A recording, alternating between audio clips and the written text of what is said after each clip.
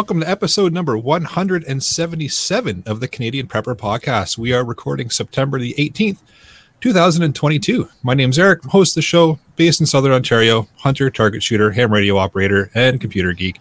As a first responder, witnessed an over-reliance on emergency services and started a small preparedness company to help people get better prepared for at least 72 hours, if not longer. My name is Ian. I'm a social media pariah on Vancouver Island. Who are you? Yeah, that's me. I'm Alan. I may or may not be Ian. I'm a safety trainer, first responder, security expert, and overall safety nerd. Sound a little different tonight, Alan. It's the modulator. Sure it's not a stand-in? Just a voiceover, yep. I'm Jeff. I'm based in Central Ontario. I'm a target shooter, ham radio operator, general overall handyman, and weather nerd. I'm Greg. I'm in Southeast Georgia. I'm a former Army infantryman, avid prepper, and whiskey enthusiast. Hey, what's going on, everybody? I'm Josh. I live in the U.S., and I'm still in the Army Guard as a UH-60 crew chief. I started life as a Marine. Don't ever forget that. And I've been in about 14 years. Awesome. Well, if you want to help support the show and keep the Canadian Prepper Podcast on the air, you can buy some swag. We've got both the Canadian Prepper Podcast t-shirt and the tactical Velcro patch available at prepperpodcast.ca. All the proceeds help keep the lights on and the backup generator fueled.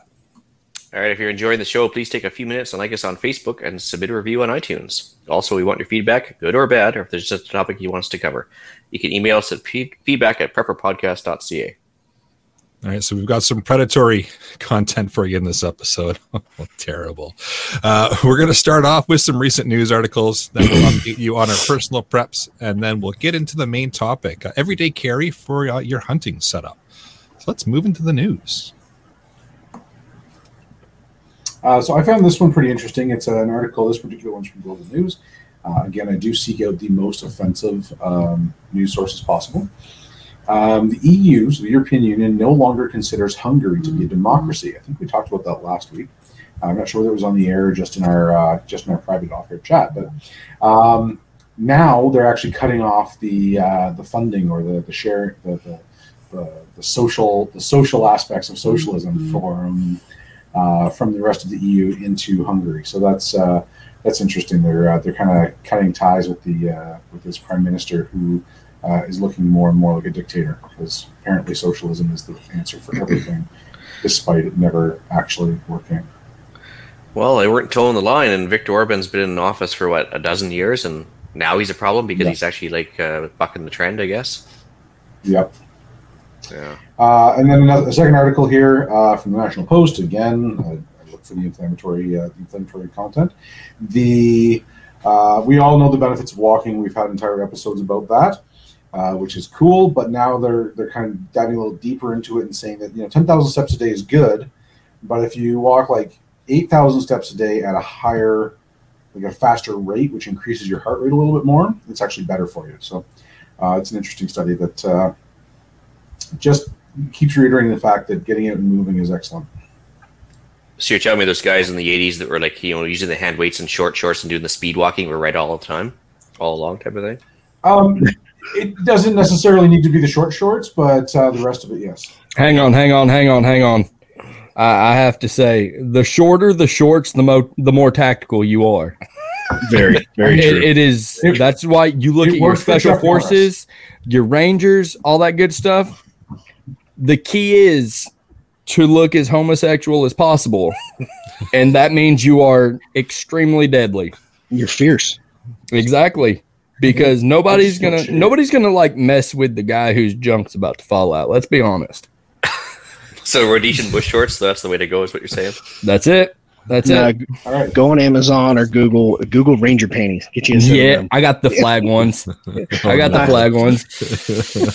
Ouch. All right.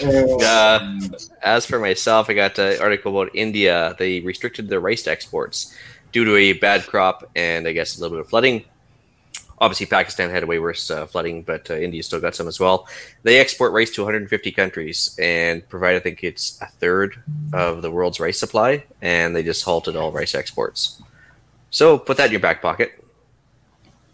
it's harvest time. Or your Mylar bag or wherever. Yep. Or a Mylar bag or some sort of storage unit anyway.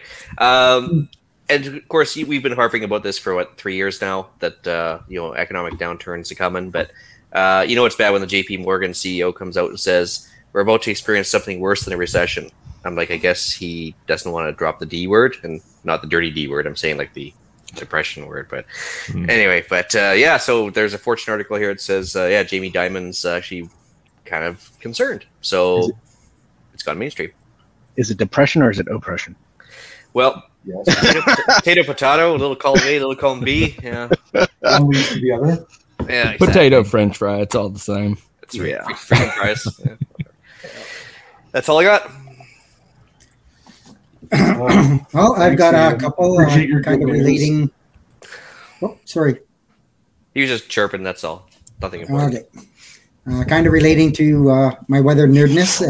There's a rare tropical storm right now that has lashed Alaska, caused a whole bunch of shoreline damage and some flash flooding and stuff inside, more in the central area of Alaska. Didn't get south, as far as I know, into BC or anything, but it's pretty rare and did a fair bit of damage. There's a link in there. I know it's from CNN. Just calm your cool your jets. So, like, 4 people were mildly inconvenienced by this? I thought you were going to say 4 people actually watched or read the CNN article. I don't know, but judging by that, no. I think that's overestimating. But well, I was just about to say I probably just upped their readership by about 150%. So. Yeah, even though I can see Alaska from my house, pretty much like Sarah Palin can see Russia from hers. But honestly, we had nothing here at all. It was kind of weird. I'd just like to see Sarah Palin. Well, not bad. Kind of guilty. And yesterday, don't pretend you're not old enough, Ian. So I said. Sorry. Yeah. So yesterday, Taiwan was hit with a 6.9 magnitude earthquake. They did issue a tsunami warning for the shores of Japan, but luckily nothing really came out of it. Haven't really heard a lot of reports of extensive damage. There was some damage and some knockdown buildings. Of course, they don't, I think, have building standards like we do, but and to be honest, it really didn't get much media attention either. Kind of shocking, but yeah, this is the only place that I go for my media. So usually they'll do like humanitarian notes on that kind of stuff, but I haven't seen anything either come across the military side yet. Yeah, it's interesting because they get the typhoons and the earthquakes on the regular. So maybe this isn't a big deal for them as much as the average country that doesn't get hit that often. Maybe I don't know. Yeah. No, I haven't heard anything about it either. But I'm going to jump back into, before we get too far, I'm going to jump into one of the notes already here from Jessica. Was mentioning that Greg wore these on the 4th of July running at the Canadian border. Jessica, we're going to need pictures of that. I recall a picture. It didn't happen. I got you. Let's make that happen. Maybe not on the air because we don't want to get banned. Okay. But you can email us at feedback@foreverpodcast.ca or hit us up in the Discord and we'll take a look at that. Absolutely, we will. All right, let's move into what we've done lately for preps. So I finally got back to doing some work on my Faraday box. It's kind of been sitting stagnant for a couple of months, so I thought I'd better get back at it before that 4-letter swear word hits here, aka snow. So I thought I would get that done. Good word. Yeah, I helped a fellow coworker finish getting some of her firewood in for the season. She had to have surgery on her wrist, so she's kind of laid up. And I did a quick chimney inspection prior to lighting my fire for the first time. I haven't, but just do a quick inspection, make sure there's been no damage over the summer, like it wasn't hit by a tree branch or some other damage. So that's about it for me. Oh, very nice. For myself, I know this is going to be shocking. It's ham radio related. So just so everybody's forewarned. Got my mobile HF setup dialed in a lot nicer than it was. Had a couple of microphones for my mobile rigs modified by a ham operator in the States that actually specializes in modifying the hand mics for the specific model that I've got, which is the Zygu 6100 and the 5105. Got them back. Way better audio. It's working fantastic now. So they're kind of my main go-to portable systems. If I do have to go somewhere, they usually come along. So it's nice to get them all dialed in. I goofed around with my base station here at the house and got the audio all set up to actually come through the boom mic here that you see on the screen that I use for podcasting. So now I can transmit with this microphone. So it's kind of nice. I don't have to push anything or do anything to make it transmit. So it's nice little change. I've been trying to get that work for quite a while and finally got her to work. Quick update or upgrade on the HF rig here as well. So a little audio recording chip in there so I can record things and play them back automatically on loop if I want for reasons. And then cleaned out the truck, getting it all ready for that four-letter swear word snow that's coming. It's coming quick. So she's all cleaned out and getting her ready to go for the winter. We get a lot of that here in Georgia. Yeah, so where's the ban button? Greg, just okay. But hold on, I think he came out just to try to get kicked off. Maybe. It's really about goals in life. We haven't worked out the code phrases for the HF yet, so you can't even pre-record your chairs against the wall loop, to send out because we don't know what it means yet. We have to Well, maybe I'll just loop chairs against the wall over and over and over. And John has a long mustache, all that stuff. Yeah, I could do that too. Yeah, yeah. Right now it just loops CQ. But I thought it was CGN. Well, we were doing that, but it worked obviously, so I can erase that one now. Yeah. Fair enough. Actually, if you did CQ over and over again, it'd probably be like a beaver with running water. Like you just probably drive some poor sad ham nuts because he'd keep on trying to respond to you. If you leave enough of a gap in between the recordings, they'd probably just go right off the deep end. Anyway, yeah, it's true. As for myself, new project. There you go, life goals. So despite the fact that I've been gone for 4 weeks, something like that. Sorry, who are you? Exactly, New panelist, aren't you? Surprisingly, not a whole lot of preps done. Changing jobs at work. All CGN, huh? Yeah, not a single deal on CGN, not a single one. Wow. Well, you've changed. Why are you even here? I know. You didn't prep anything. You didn't do any CGN deals. Yeah, you didn't split any firewood. No, don't get carried away now. So, I did actually do some firewood splitting. As a matter of fact, I did that yesterday and today. So yesterday I was using the chop saw to do the 16-inch lengths for medium-sized logs and branches, and I managed to break the chop saw completely with metal fatigue, and it just literally flipped back up and kept on going and went right over the deep end there and kind of split in half. So tested to failure, and it was a 40-year-old chop saw, and I think I got it for $30, but yeah, it's gone now. So that was the last. It was really within a couple branches of being the last of the year. So the firewood has been split for next year already for this year. So I'm a year ahead of things, which is good. Finished a fuel rotation. See here, as you can see, I'm in a new location here for the camera. This is just the beginnings of a new office/reloading room. It is so new that the paint, I can't even put up anything up against the wall yet because the paint still has to cure. So did the closet today and everything. It's going to be real awkward when your kid needs to move back in. No, it's gonna be great because they're gonna have to sleep out in one of the chicken coops or something. Speaking of which, we have to pour one out for the big black cock. Unfortunately, my black rooster died. So I read that really differently in the show notes.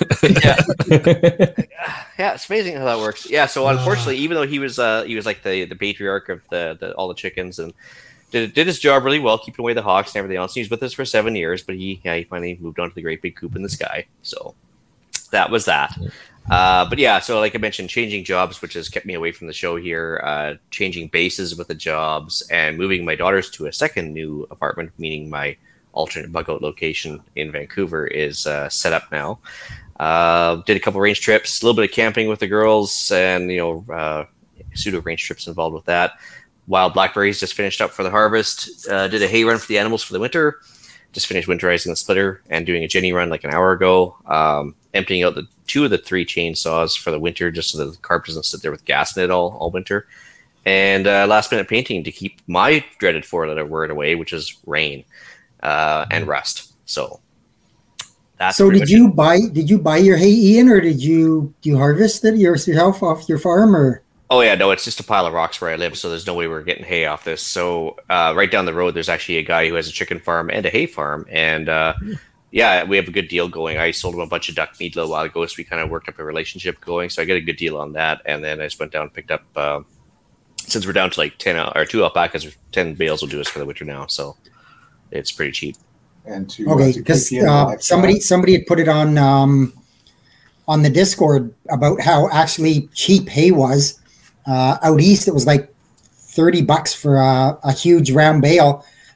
Somebody just around the corner from me had a bunch of them up, and they were only asking $40 for the big, huge round bale. So I don't know why the price has gone down. They used to be $60 or $70.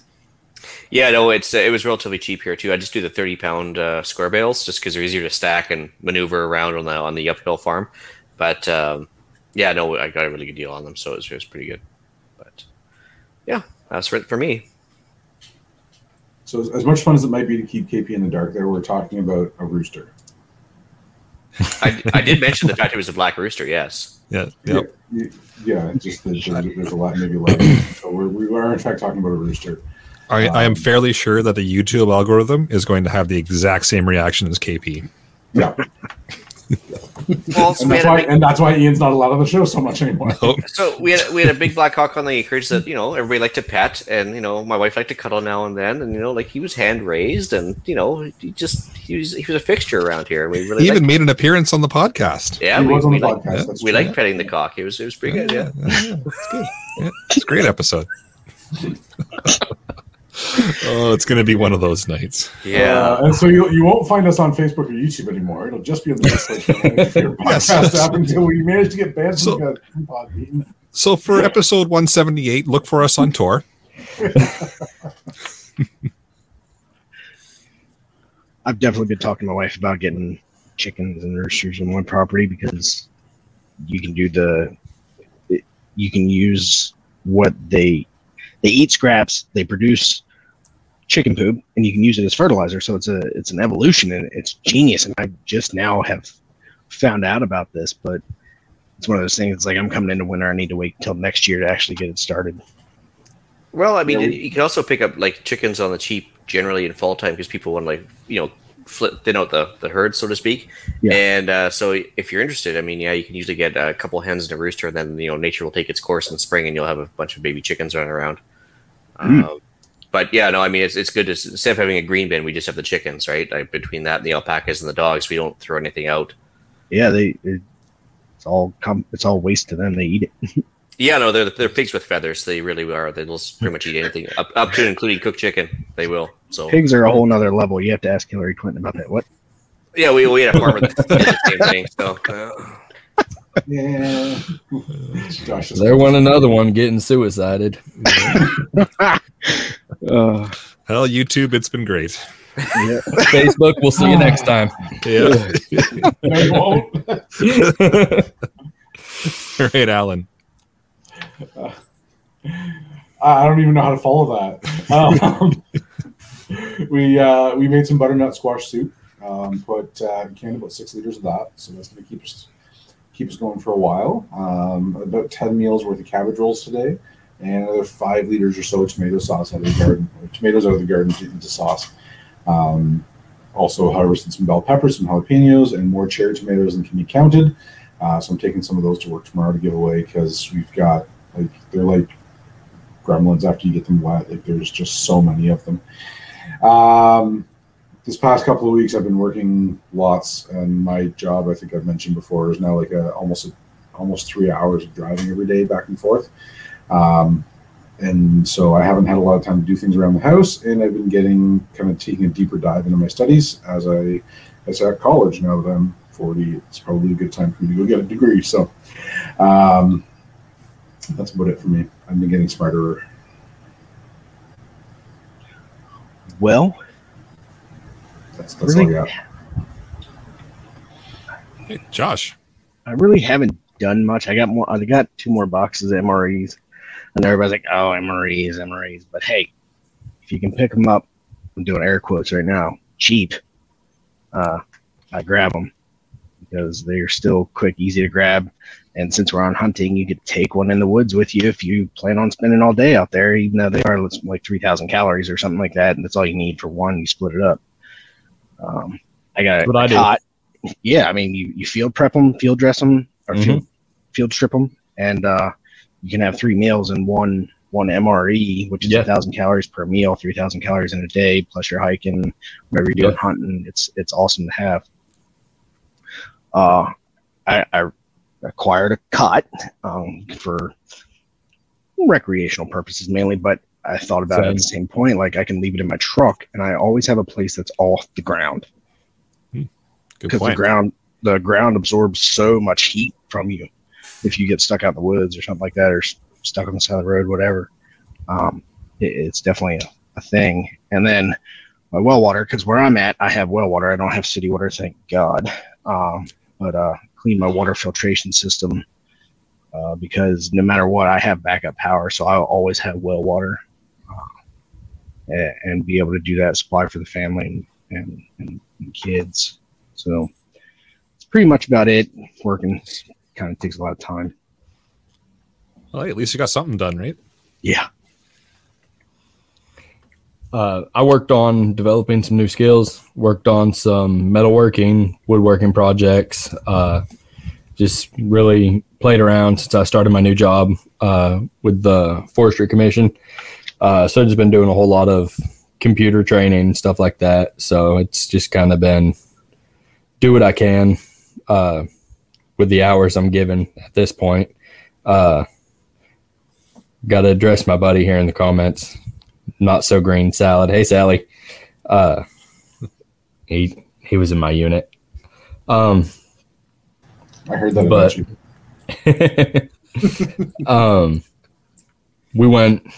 Been doing some hiking, stuff like that. Did a little fat wood prep for a camping trip next weekend. So really just little things here and there for me right now. Very nice. Well, how about we move into the main topic of the show, shall we? All right, I guess I was the first into the notes, so I'll go first here. I didn't really want to talk about hunting tools per se, because then we get into the age-old debates of what's the best grouse gun or whatever and everything else. So like skipping the weapons and ammo. But, and then Greg just jumps in and makes us all sad. Yeah, exactly. And, Greg's answers all of them. So don't worry, guys. I got one for everybody on the panel. And he'll mention that he takes a pistol into the bush and all that stuff, just make us angry. So anyway, but that being said, no matter what you're doing with hunting, you're going to be playing with something that's going to it's designed to induce bleeding in animals, including humans. So generally, you're going to want to have a tourniquet because, as Andrew from the other podcast used to say, you will be exsanguinated in about 2 to 3 minutes if you have an arterial bleed. I'm sure Alan can back me up on that one. 2 to 3 minutes is a long time. Yep. Yeah. Yep. So even faster, of course, yeah. But so tourniquet and then know how to use one. That'd be a good idea. Wait a minute. Are you suggesting that we know how to use our equipment? Yeah, it's so weird. That's maybe novel idea. Maybe a better idea with a tourniquet is actually unwrap it too, so you don't have to sit there and worry about that tight wrap plastic that you have to get off of it. I thought you always just YouTube something when you needed it right then and there. Right. Right. Especially when you're at a cell service too. It's like, I need to know how to. Yeah. Chances are you're going to be able to cell service, so that's another whole issue as well. But yeah, so tourniquets was the first thing I thought of. Second, of course, I think Eric had the same idea is paperwork, because let's face it, I'd rather not lose my firearms license because we don't have a 2A up here, because I didn't bring my proper permission slips from the government. So that includes hunting licenses, your firearms license, your tags, everything else. Only because not that I really believe in permission slips from the government per se, but that is the law of the land for now until the zombie apocalypse. Whether I believe in it or not, I believe in staying in a jail so much more. So. Exactly. So. Not that bad. 3 hots in a cot, you'll be all right. And plus, you're a safety guy. You can help people. And I heard you get to like hang out with cool people and I don't know, do pull-ups under the stairs whenever you want. I mean, it's, you can still get they're like 5 degrees and no ability to get a job. They can get a Perfect. Radios, because Eric's here. Oh, hey. And not even so much UV5Rs per se, but even a couple FRSs or anything, just anything that's going to help you coordinate your one guy pushing the bush towards pushing the wildlife towards you, hopefully. And communication is key. Yeah, you don't want to shoot at something that just rustles in the bush randomly at the best of times. But, it's always nice fun to let them know that you're arriving. In front of them. It's coming right for us. Kill it. Is it Jeff coming up my way, or is it somebody else? Well. Yeah, but also coordinated radios. Don't just show up with your own FRS. Yeah, and hopefully somebody else has the same style. Make sure you've coordinated that before. Yeah. So on that topic, just to step in right quick, hey, go for it. A lot of people think that, like me personally, Eric, my stance on ham radio license in the States. But it's one of those things I can still take it in the woods with me, and if I have no cell service, I am then legally authorized to operate that thing without a ham radio license to get help because it's an emergency situation. So it's still beneficial even without the ham license. And it's pretty hard to find a place where you can't get a repeater. I guess with all the mountains around, with all the repeaters sitting on top of them, you're probably going to be able to hit a repeater no problem with even a UV5R decent antenna. So yeah, it never hurts for an emergency purpose. For sure. No, 100%. There's regulation in Canada as well as the States that allows you to transmit in emergent situations. Again, it boils down to your comfort level on knowing how to actually do that. That's the fun part. That's where it gets interesting, knowing how to set the radio up, how to actually find that repeater, how to actually transmit on it. That's the fun part. But if you're comfortable doing that, then yeah, regulations allow you to do it in an emergency situation. Absolutely. I thought you just put in 911 for the frequency. You do that. See how it works for you. Something like that. Just pick a frequency and transmit. Throw it out there. Yeah. Don't worry about it. Yeah. I did mention a knife, but that's a multi-branch topic as well. But obviously, I don't recommend bringing a $2 Mora knife or whatever with you. I want something that's actually sharp and either holds an edge or the ability to sharpen it up as you go. Even a disposable razor blade in this case for dressing the animal, because besides the gross, you can just step on the wings and give it a yank. When you actually get a deer or something like that, you're going to want to process it in the bush so you don't have to carry the guts out and have the meat go bad on you. So yeah, have a decent quality knife, and not just for survival purposes.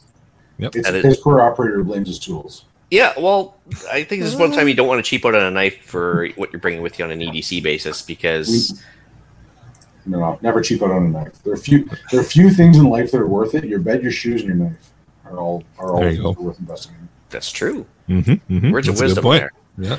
I was always taught you spend money on your bed and your shoes because you spend most of your time in one or the other. I'll throw a knife in on that because when you really need it, you really need it. Yeah, that's a good point. Well, then we got to start having more conversations with Greg because he eliminates a couple of those and puts whiskey in place. Yeah. So you bring the whiskey, I'll bring the shoes. Everything will be fine. And the who's bringing the knife? Yeah. Well, after you take the shot, everybody. Yes. For the whiskey. Yeah. Yeah, so I just also had matches and lighter, so you can have a smoke while you're bleeding out, and all the important things. Also, obviously, to keep warm, because for example, a lot of my friends in Alberta, when they go hunting during their season, it's usually -20 out. So when you do get that deer, the first thing they do before they even touch the animal is start a fire, because they want to actually keep warm while they dress the animal. Because when I was doing it in northern Saskatchewan in the middle of winter as well, it was -40, and yeah, that's the first thing we did. We tagged a couple of caribou and start a fire, because you're going to need it over the course of the next couple hours. It's actually a really good point, because most will get really excited about getting the animal or filling their tag or however you want to put it, and then you get halfway through processing it, and now you're freezing because your adrenaline calms down. Yep. Good well, point. You get all that nice hot blood on you for a while, and then all of a sudden you pull your hands out, and then you're like, those are actually kind of cold now. It's really not so hot anymore. Yeah. Yeah. You just climb inside of it, right? Well, if you're telling me that Star Wars was inaccurate and I can't crawl into the body of an animal and stay warm for the night? Well, they do smell worse on the inside. I will agree with that part. Yeah, that I'm sure is true. Ace Ventura did it with a rhino. Nowhere to go. Yeah, so... Okay, well, you just do you, Alan, and let us know how it worked out. My problem is I'm bigger than most animals, so I crawl in much of anything. Same here. You can just wear I guess a headdress or something. You can just put like the animal skin there over you top go, of yours. And, Throw it jauntily around my shoulders for warmth. What is it, We've like lost 70, to the neck, I heard. 70% of your heat's lost to your head? Cover your head? There you go. Speaking of which, I had toque on the list because, Yep. and not just any toque. Polyester is a no-no. I'm saying wool because where I am, it rains and the wool stay relatively warm in the rain. But also when it's minus 25 out or anything else, even if it's just twilight and it cools down fast, and any sort of climate, basically, you're gonna want to have a toque going unless you're hauling that animal Josh and Greg, around. do you know what a toque is? Yeah, do you know what a toque is? Yeah, I was honestly literally scanning the notes right here. I was like, what is he talking about? Yeah, I have no idea what that So is. Americans generally call it a beanie. Right? Okay, Like yeah. a watch or like a watch cap. Yeah. Yep. Yeah. Okay, there you go. A wool watch cap. Oh, that sounds so weird. No. This is Canadian Prepper podcast, not American Prepper podcast. Come on now. It's a toque. We'll It's a tell toque. you what it is, but it's a toque. Yeah. It's a Yeah. toque, and we wear it while we're ooting a boot. Yeah, do boot it. We need our I don't know what 2K. you're talking about here. Me and Greg are slowly taking over, so. Or if you're my grandma, it was a toque. And that, when I was a teenager, I found that very entertaining. Yeah. So after you put on your toque, you're going to put on a headlamp over top of it because when do 90% of good deer hits happen? Right around twilight, just legally so, of course, but just before it starts to get dark and they start to come out for the evening. You're going to go with about half hour before sunset kind of deal. Yeah, and then all of a sudden, bang, and you're going to be dressing the animal in the dark probably, so flashlight, and preferably headlamp style, or a big lantern, I suppose you could do beside you if you really had to, but... Do you all use cat eyes up there? We call them cat eyes down here for when you're in the woods. You need to find your way out, and you want You're to talking about the reflective straps? The tacks that go on the trees, and they breadcrumb your way out. My unit used to have them on the back of our ACHs and stuff too. Yeah, well, that's a good idea. We don't have that stuff. That's a good idea. Kind of put the reflective little markers on trees as you go, and then you can watch your way back out. Yep. Yeah, because think about it. You're carrying an additional field-dressed animal of 150 plus pounds. If you shoot a good one, you're going to want to get out of there quick. Yeah, and not have to backtrack. Would be a good idea. Where I hunt with my buddies in the southern part of the province here, we do that during our scouting. We find that we put the tags on the trees in the fall, like before season, so that we don't have to remember to do it when it's 4 a.m. and we're hiking it in there and we're all hungover and trying to get into the stand before sunup. Nice. That's a really good idea. I like that idea. Then everybody kind of knows ways in and ways out, and you're not guessing. Yeah. Yep. Yeah, exactly. That's good. So a tarp. Now, not just to keep your delicate knees from getting damaged with the wet earth or anything else, but also doubles as a shelter. So obviously, if you want to have your game laid out on a tarp and it kind of work from there, so it doesn't get dirt and everything on the meat or on the dressed animal, you can also use it as emergency shelter. So that would make Darius happy, and just keeps the rain off as well. And game bags, obviously, some way of transporting that meat without it getting, contaminated. Kind of important. Yep. Yeah, was not much point in shooting if you want to unless you want to eat gravel with it. So afterwards for your delicate little hands, you got to make sure you got some sort of wipes. So you get your alcohol wipes or your paper towel, water, whatever. Don't throw water in the animal. Generally, it's gonna make things skanky. But water for your hands just to keep keep the blood off, so you don't look like you're a mass murderer when you come out of the bush. It's always a good idea. That's the fun part. Yeah. all the looks afterwards, it's like, what the heck? Yeah, so especially when you wipe your forehead when you're halfway through it or whatever. And the line at the gas station just got a whole lot shorter. It's like, what did someone said? Yeah. So obviously the water, it doubles as the water that you're going to drink, and your snack water. Just try not to wash your hands in that water, then drink it. I'm just you beat me to it. Yeah, I figured I'd just clarify that right off the bat. Unless you're in Red Dawn, in which case you're supposed to drink the blood of the animal that you shoot. I don't know. Listen, blood's a great source of iron. If you are anemic, then that's probably not a bad thing for you. Very true. Yeah, or if you're Patrick Swayze, you're just the coolest guy on the planet. Then in which case you're supposed to do these things. So I mean. He's not. I mean, he's probably pretty cool right now, but he's definitely cool right now. Too soon. Yeah, never too soon. I bet you he's still got a mullet too. a glorious one, no less. But 550 cord for everything from hanging animals to tying them to the stick if you want to do the African carry type of thing. Obviously, putting up your shelter, tying a splint to your leg, anything like 550 cord. When do you not need it, right? And then the only thing I was going to throw into this conversation was the ouch pouch, which I'm sure Alan will expand upon greatly. Oh, yeah. There's like 3 different things that we could just completely go off on in your list there.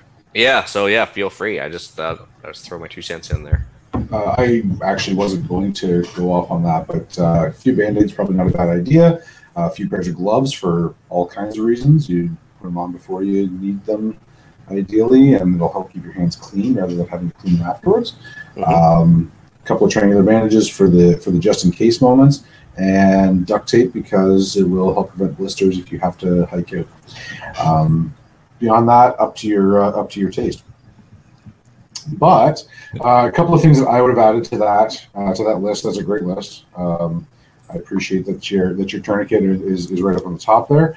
I would add, of course, your wound packing gauze and your pressure dressings to that, because sometimes a tourniquet is not indicated. I throw some trail marking tape on that, or the little retroreflective dots. And to add onto your flashlight and headlight, or headlight, is a purple light, because it shows up blood really well if you're tracking in the dark. The other thing I have the trail marking tape for is marking my last known point when I'm tracking. So if I find a blood smear and I have to track an animal, then I can mark that spot. I go off. If I can't find it, I can come back to that spot and try again.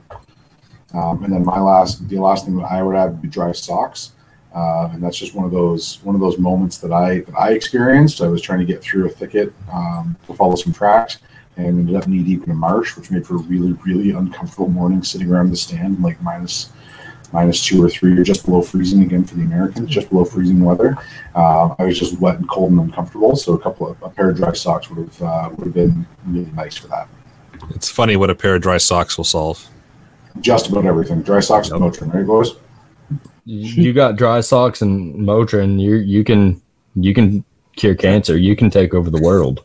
Sounds like a Navy corpsman. Exactly. Like, you can do anything. You're Hulk at that point. Oh boy. So with my list, I'm starting off with the whiskey and beer. Got to pack that. Just requirement. So that's just for when you miss and you're sad and you go back to camp and you got to do something. It's just time. You got to warm up. You got to thin the blood a little bit. Or after you've got the deer and now you're having a little celebration. Now we have 2 personalities right here. Or half glass full, half glass empty type of folks. Or if you cut yourself, you can sterilize the wound. Oh, lest you become Jack Daniels, as we were talking about before the show. I'm pretty sure that Ian is trying to refer back to one of our earlier episodes where we talked about hunting, and both of us failed miserably. Completely failed miserably. So yes, the whiskey and beer was pulled out for that, but it could be pulled out for both scenarios. Similar to what everybody else has already said, a little personal first aid kit is an absolute requirement with some tourniquets. I always carry around a little IFAK with some tourniquets, some quick clot. That's an everyday carry thing for me. I just take it and make sure it's in the truck with me when we go. Ian already stomped my parade here, radios. I know it's shocking for me. But actually, let's go deep into that for 1 second. Yeah, here. sure. Game on. UHF, VHF. What do you think for the bush? So we go with the FRS, which I believe is UHF. It's UHF, yeah. So that's what we run with, and we've had nothing but good luck with it. Normally with the little Baofangs on 5 watts. Don't tell allegedly. Allegedly. But that's what we run with, is just FRS. And it's worked perfectly for us, but we're not usually all that far away from each other. That works the best for us, but others will obviously vary depending on your terrain and your area of operation. If you can talk everybody in your group to get ham licensed, then you can all chat on the ham repeaters. That'd be awesome, because then you can go pretty much any distance you want. Within reason, but you're probably looking at least 50K at that point, which it should be good enough for a hunt. But we just find that the FRS is good, and but I thought we get everybody. I thought those little Walmart blister pack Motorola's can go 22 miles. Hey, they can if one can. guy's standing on the top of a mountain and the other guy's standing at the bottom. We got a direct line of sight to each other. Oh, that's how that works. That's how that works. Yep. But, yeah.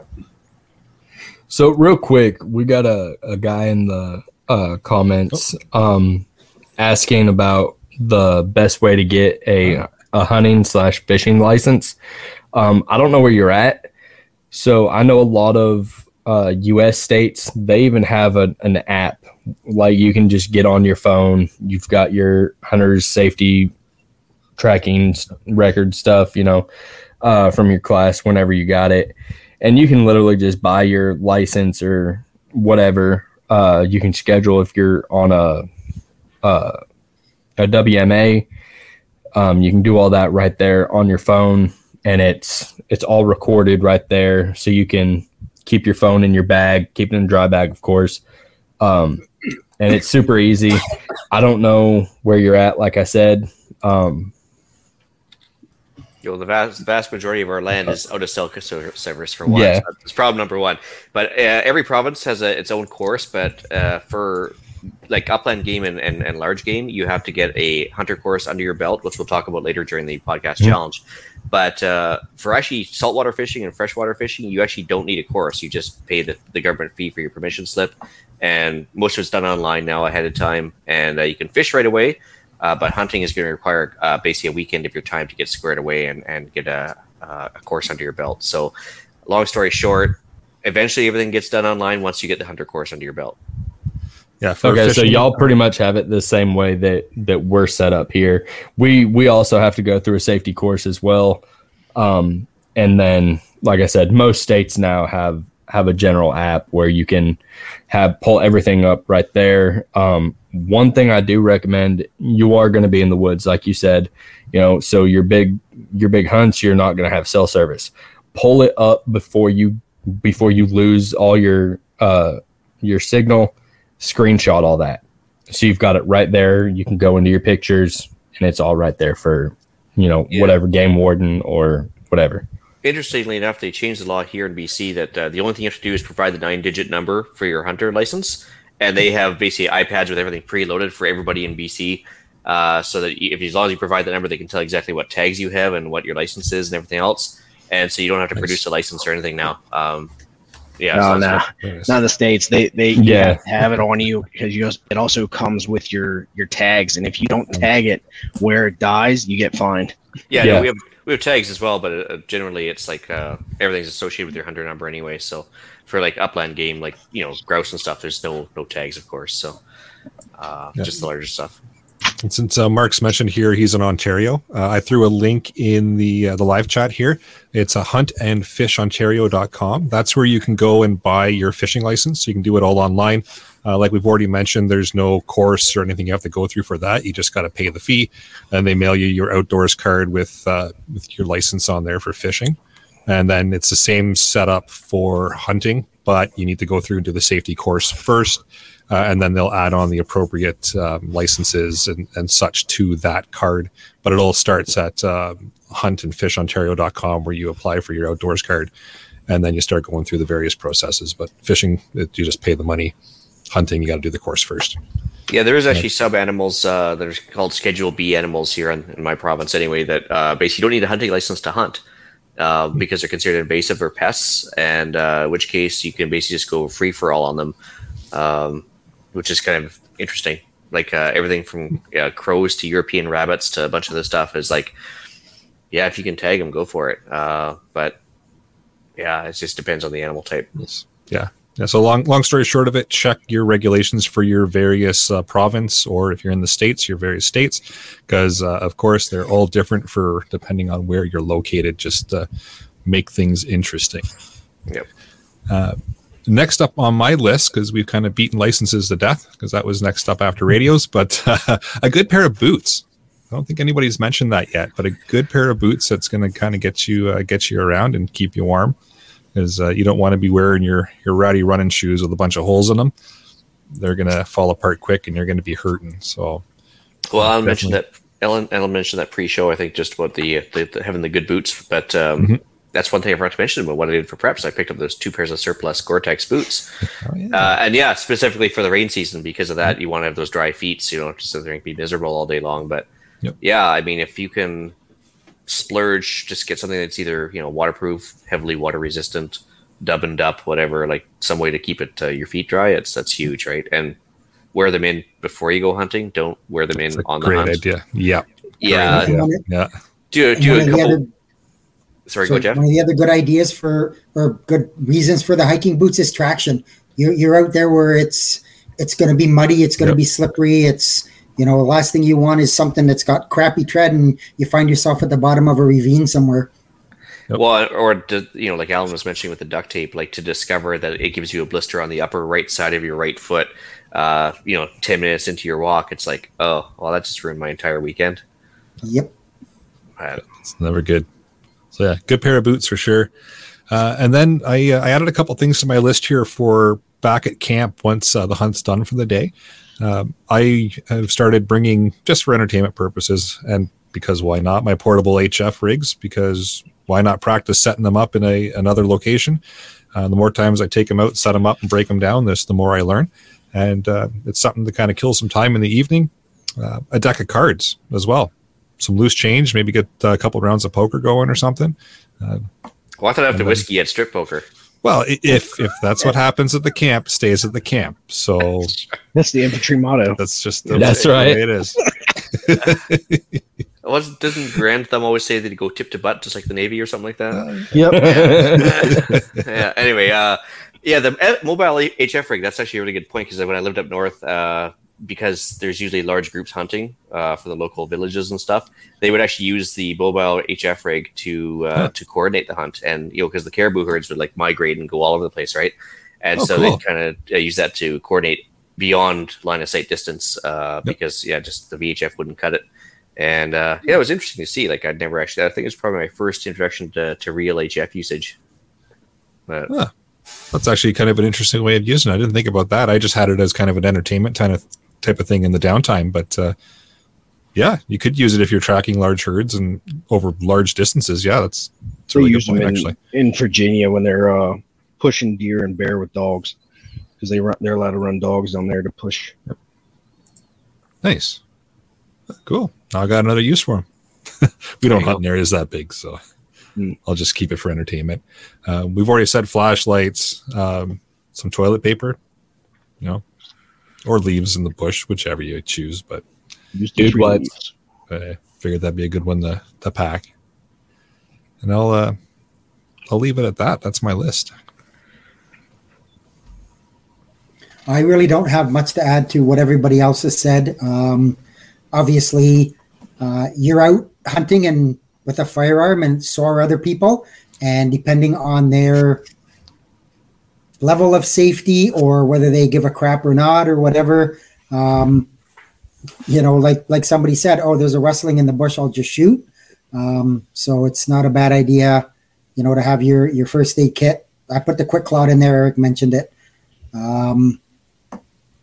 We've said radios, and I did say if they're not in an area of cell coverage, have another mode of communication, a sat phone, maybe a spot unit, something like that. And I put down carry some water or a way to purify the water, a Sawyer, a Berkey, something like that, and some snacks. All right. I guess I'll just roll into mine. Sure, go for it. Not much really changed from mine from everybody else's. It's just the typical stuff that you carry. The only thing additional that I didn't put it in my notes here was so in the military, beans, bullets, bad guys, and bandages, right? So got to have batteries for the flashlights. You got to have beans, which is food. You got to have bullets for the gun or arrows, and you got to have animal, right? Also, a hunter safety orange, which is required during gun season here, not during bow season, but I still carry it with me because if you do get in those remote locations, you can also use it as a VS-17 panel, which is a type of signaling device for if they pull out the aircraft to search for you. Because from the sky, if they have nods, they can see your fire, and other people can see the panels and where to go. Me having an aviation background and being medevac, doing those search and rescue missions, hoisting and all that stuff. It's a big help knowing your signaling devices as well while you're out there, so that way you can say point an arrow to where you're at, all that kind of stuff. But that's just a little bit more that I carry. No, that's a good point with the Hunter Orange. It's a requirement here as well during rifle season to be wearing the Hunter Orange. But to use it as a signaling device. That's really good idea. Yeah, it's funny how the provinces all change around, like between crossbow usage and blazed orange and everything else. Like, we can use crossbows and no orange here, but yet the next province over, it's complete opposite. And it's it's funny how they all have different opinions on that depending on the government, I guess. But Darius did mention bear mace, but here, we have bear tags and the means to use them. So we're not trying to deter them or scare them away. We're actually trying to draw them in. Yeah, I guess it depends on what you're hunting, right? Yeah, well, we can't shoot grizzlies here anymore, right? So that's one thing. It's only certain groups can. So it's unfortunately, not a thing. Yeah, it's always a good thing to carry if you're not hunting bear. Then some way to get rid of them if you don't want them around. But you also mentioned here like a shelter kit with some spare paracord. I think we've kind of covered that off. Brad brings up the most important one. He does. The most important point of the I can't believe none of us had it on our list. Can openers. It's already on my keychain. I don't need it on my list. That's right. It's in the carry, right? And KP mentions, the small portable stool. That's true. Yeah, I mean, if you don't have a log or whatever to sit on, it's like, it's sometimes the terrain doesn't allow for it, right? So those little triangular ones, I guess, that fold up nicely. I've literally got one set up in a corner right here. I carry one of those heater seats, like a little cushion pad. Awesome. I'll go into mine. So for my hunting, EDC is going to be pretty basic. It's like self-explanatory, just like everybody else's. It's going to be food, water, shelter, fire, extra pair of clothes, a trauma kit, and a boo-boo kit. One thing that I'm really surprised nobody said anything about chest seals. Oh, good point. That's true. If we're talking about getting shot, our biggest area that we can be hit is going to be our torso. So if we can not have to make an improvised chest seal, definitely better to have an actual chest seal in a situation like that. I carry one in my IFAC and I completely forgot to list it. I've got some pretty much the same setup that I have in my IFAC when I was in, plus a little bit more. But I've got a little pack that has my boo-boo kit and my trauma kit right there, all in one. My trauma kit's going to be super basic. I'll have a tourniquet on me, a second one in my kit, a chest seal, an Israeli bandage, and some quick clot. Israeli bandage, that's another good one. Mm-hmm. Yep. I also carry a nasal pharyngeal.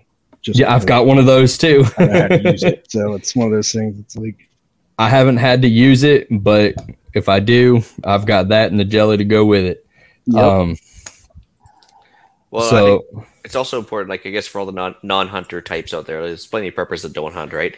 And we carry on about the first aid supplies so much here, but it's not that we're accident prone per se.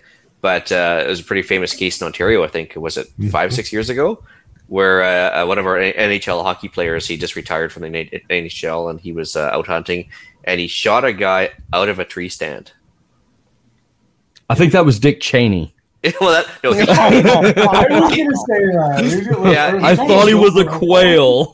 He shot him in the face with a shotgun. That's like completely different. This guy from like a couple hundred yards away shot a guy out of a tree stand because he thought it was a deer. And it was like, oh boy. And so, like, you never know what's coming out of the blue, right? Like, wow. And I've never seen a flying deer. Yeah, but I think he actually killed the guy too, which I'm pretty sure. And so I was like, oh my lordy! But yeah, it was interesting.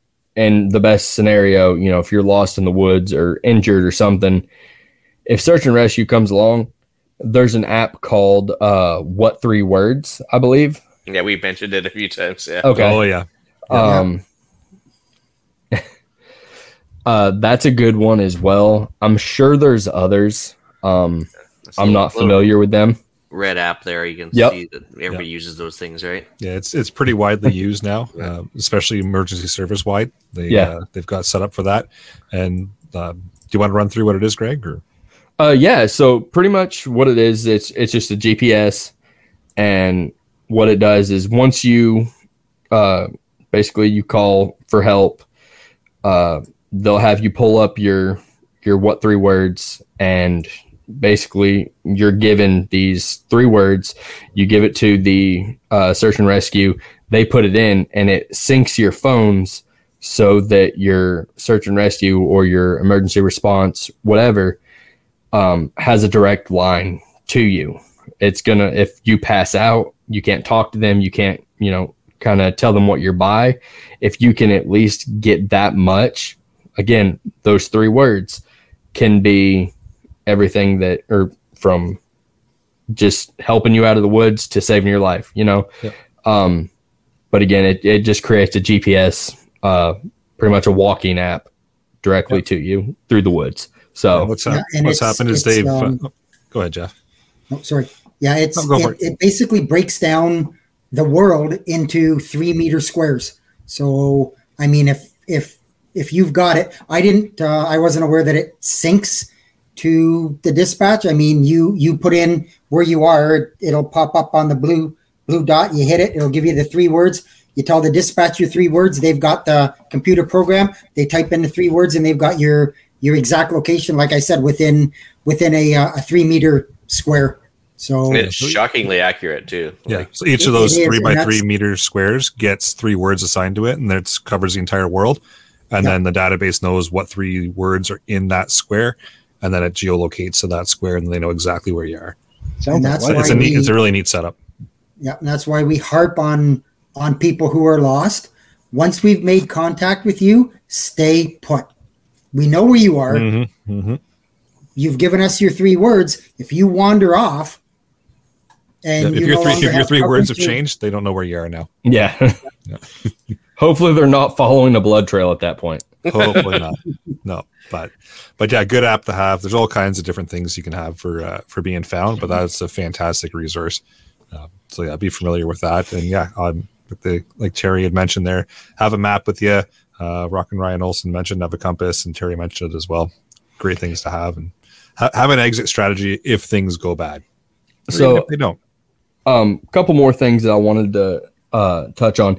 So if you're, it was Josh that talked about the cat eyes. Yep. So every so many cat eyes, another thing you could do, depending on how far in, of course, you're going. If you're going, 20 miles in, that's a hell of a haul. But every few cat eyes, crack a chem light, hang it up. Those things are going to be, those, depending on which one, I think it's the white ones last about 8 hours. The green ones last about 12. So if you're at that point, you can at least see your way, out. That's a good point too. So, and if nothing else, you can see, every so many, like you can see ahead. Yep. So if you can't see the next tree or figure out which way to go, you can't see the trail, your batteries die, your other ones fell out, your chem lights can also be used for signaling, make foxtail, flaming rock, whatever you got to do, but yeah, good point. So I like it. Mm-hmm. Anybody on the panel have anything else to add to the list or anything that we've forgotten? Don't think so. No. Well, with that, I'll think about something after we get off here. I'm sure you will. That's right. That's what our next episode's for. Yeah. All right, let's move to the podcast challenge, shall we? All right, for the podcast challenge this week, I mean, like I mentioned before, not every prepper is a hunter, and vice versa.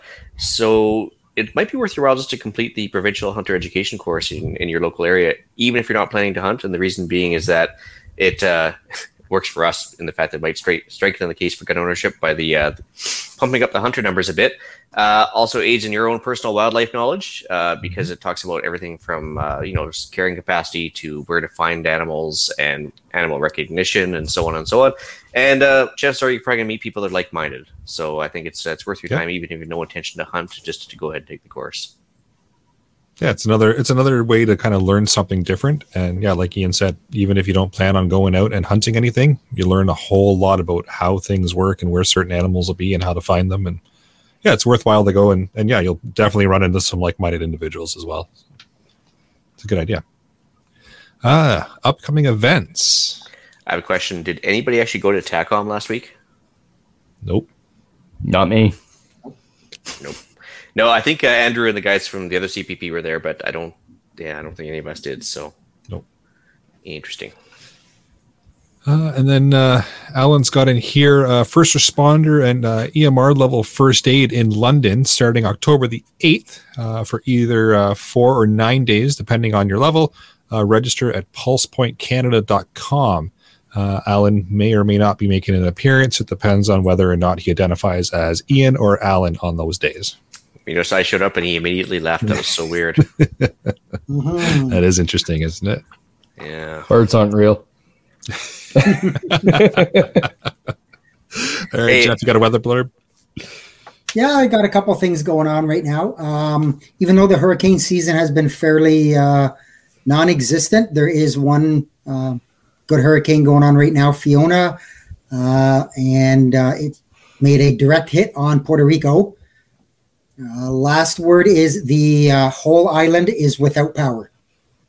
I mean, they have a pretty fragile grid to begin with, and it's not uncommon to have power outages there, but to have the whole island completely go dark is a little out of the ordinary, shall we say. The government claims that they have enough food rations to feed 200,000 people 3 meals a day for 20 days. The problem is the population's 1.4 million. So obviously not everybody's going to need rations, and hopefully there's people there that have got food stores and whatever, but if it's really, really bad, they're going to be feeding more than 20,000 or 200,000 people. So it's not going to last 20 days. Hopefully their airport isn't that badly damaged. They can get some flights in with water and some kind of food rations or whatever. So I've thrown a link in there from AccuWeather. If there's any good news out of that, the hurricane's expected to veer to the north. It'll brush Cuba on the east side and run up the shore, but it probably will miss the continental United States. You may get some outlying bands of maybe some wind and some minor rain, but they're not calling for anything serious out of that. On the other side of the states, after a long, hot, and dry summer, Northern California is about to see some much-needed rain and cooler temperatures. Of course, the danger with that is they've had so many fires that the ground has been stripped of vegetation and everything else, and there's nothing to hold the rain back. So, again, flash flooding is always a concern in those areas. Fair enough. And we wait for the snow. Just some quick napkin math there. So basically, yeah, they got 3 meals for the entire population for like not quite 3 days. So they didn't even follow their own advice and have a 72-hour kit for the population. So, my aviation, one of my sister units is actually the Puerto Rico National Guard. They're there constantly. We were actually just on deployment and got off deployment in January, so they're back home now. And they have the full medevac units, they have the full assault units, and they're up and running down there, working full steam. Interesting thing about a lot of those islands, like I don't know about Puerto Rico because I mean it's a bigger island, right? And San Juan might not be the only one, but a lot of them only have one airport. So if it's damaged, they're kind of SOL, right? So, I mean, I'm hoping they have two. They have one international, and then they have the auxiliary National Guard, which I think you can land G3 on. Okay. So, yeah, like it'd be interesting to see because, like, yeah, most of the smaller islands will definitely only have one airport, in which case, yeah, if it gets flooded or damaged, they're completely out of luck. So. All right, deal of the week. Yeah, so on the hunting theme, I know people are going to poo-poo it a lot, but the Charles Daly Turkish shotguns are on sale at 10 to Canada. Which is, trust me, a bare bones basic budget shotgun line. But when you can get a semi-automatic 20 gauge shotgun for like $250 right now, and I think a single shot 12 gauge for $130, if it's the barrier to entry is the cost of the hunting rifle and stuff, maybe if you're just getting to small game or something, might be worth checking out because you're not going to get any cheaper than that. No, not even used. I can attest to those, Charles Daly. I actually own one in a 12 gauge semi-auto, the tactical version. I've actually got a few Charles Daly myself, and I don't mind them. Like, I mean, are they perfect? No. And are they high end? No. But they're reliable. Yeah, I call them a brush gun. So if you beat it, drop it, whatever, throw it away, get another one. Exactly. Like, I don't feel bad if it gets a scratch on it. And like I haven't got a whole lot of money invested in it. And they go boom every time I pull the trigger. So hey, what more can you ask for? Yeah. I will say, like, I'm not sure. You said it was the single shots. Right now they've got everything. Like, they got the entire line on pretty much on some sort of discount. But right now the big sale is the 20 gauge semis. Okay. The on the single shots though, I do want to say for anybody, like, if you're looking at that to just basically entry level, don't go with the 12 gauge. That's the same company. I'm pretty sure like they contract that out. The 12 gauge is gonna hurt. It'll shoot every time. Don't get me wrong, but I would adapt for a 20 gauge because, one, if you can handle a 12 gauge, you can handle a 20 gauge better. And two, it's not gonna hurt. That single shot on those is gonna hurt. I promise. Well, they're all expired copies of, because the patent expired on the old Beretta 412s, I think it was, and so they just they copied the old Beretta model, and they're meant to be light, which of course physics works against you at that point. So I just put a recoil pad on mine, and it's fine. Yeah, but I'm a delicate soul. You ain't shooting a 3.5 inch shell, you ain't nothing. Yeah, that's right. Oh man. Hey, let's move in the shout-outs. Anybody? I got one. So, Sure. My buddy Lucas Brown, the man that got me into ham radio while we were in Korea with Third ID, he's getting out. He is literally 2 days away from going back to his everyday life, going towards the police academy. Big shout out to him. Best of luck. Best wishes, man, and we'll keep in touch. We'll definitely meet up again. So Nice. Anyone else? Nope. All right. No, Well, shout out to everybody for letting me be here. Yeah. Hey, welcome to your first episode. I'm sure you'll be back for a few more. Oh yeah. So I'll bring episode number 177 of the Canadian Prepper Podcast to an end. You can find the podcast on iTunes, Podbean, Spotify, or of course your favorite podcast app. Please help us out. Take a second, submit a review. It does help other people find us. If you want to get a hold of Alan, who has mysteriously disappeared, you can email him at Alan, that's Alan with one L, at prepperpodcast.ca. And we do record these shows live on Facebook and YouTube. So if you want an early peek at the shows, please subscribe to the YouTube channel, Canadian Prepper Podcast, and click on the notifications tab. That gives you an alert when we're going live. You can contact me at feedback@prepperpodcast.ca, or I'm frequently on the Discord. You can reach me at inspiredveteran@gmail.com or Discord. I can answer a lot of questions y'all have. If that's the best way to reach me is Discord or email, since it goes right to my cellular device. Awesome sauce. Well, you can reach Ian directly by emailing me at theislandretreat@gmail.com. You can also find my Canadian Patriot podcast on iTunes and YouTube. We record Monday evenings at 9 p.m. Eastern, and that's pretty much about it for me for social media now, because I am not in the Discord chat for both CPPs. I don't know if it was the AI or somebody got sent in their vagina and complained, but I got banned. I got banned for life off Discord. That's a new record for you. Yeah, that's impressive, guys. Not even a warning, not even a violation or a strike, just straight to ban for life. So tell you what, buddy, I'll make you a Discord down here in the States, and I'll give you the username and password, and you can log in. There you go. Yeah, the old VPN special, yeah. So on that note, if you want to go on the Discord, which I would highly recommend, it actually has a good purpose. Email Eric if you want to invite. And yeah, it must be nice, guys, to be on Discord all the time. So I've put a link in the live chat a few times this evening, so if anyone's looking for it, it's there, and I'll put it in the show notes as well when we publish this audio version. Cool. And Greg, where can everybody find you? Oh, my apologies. You can hit me up at crossrifleranch@gmail.com, or you can holler at me on Discord as well. Hello.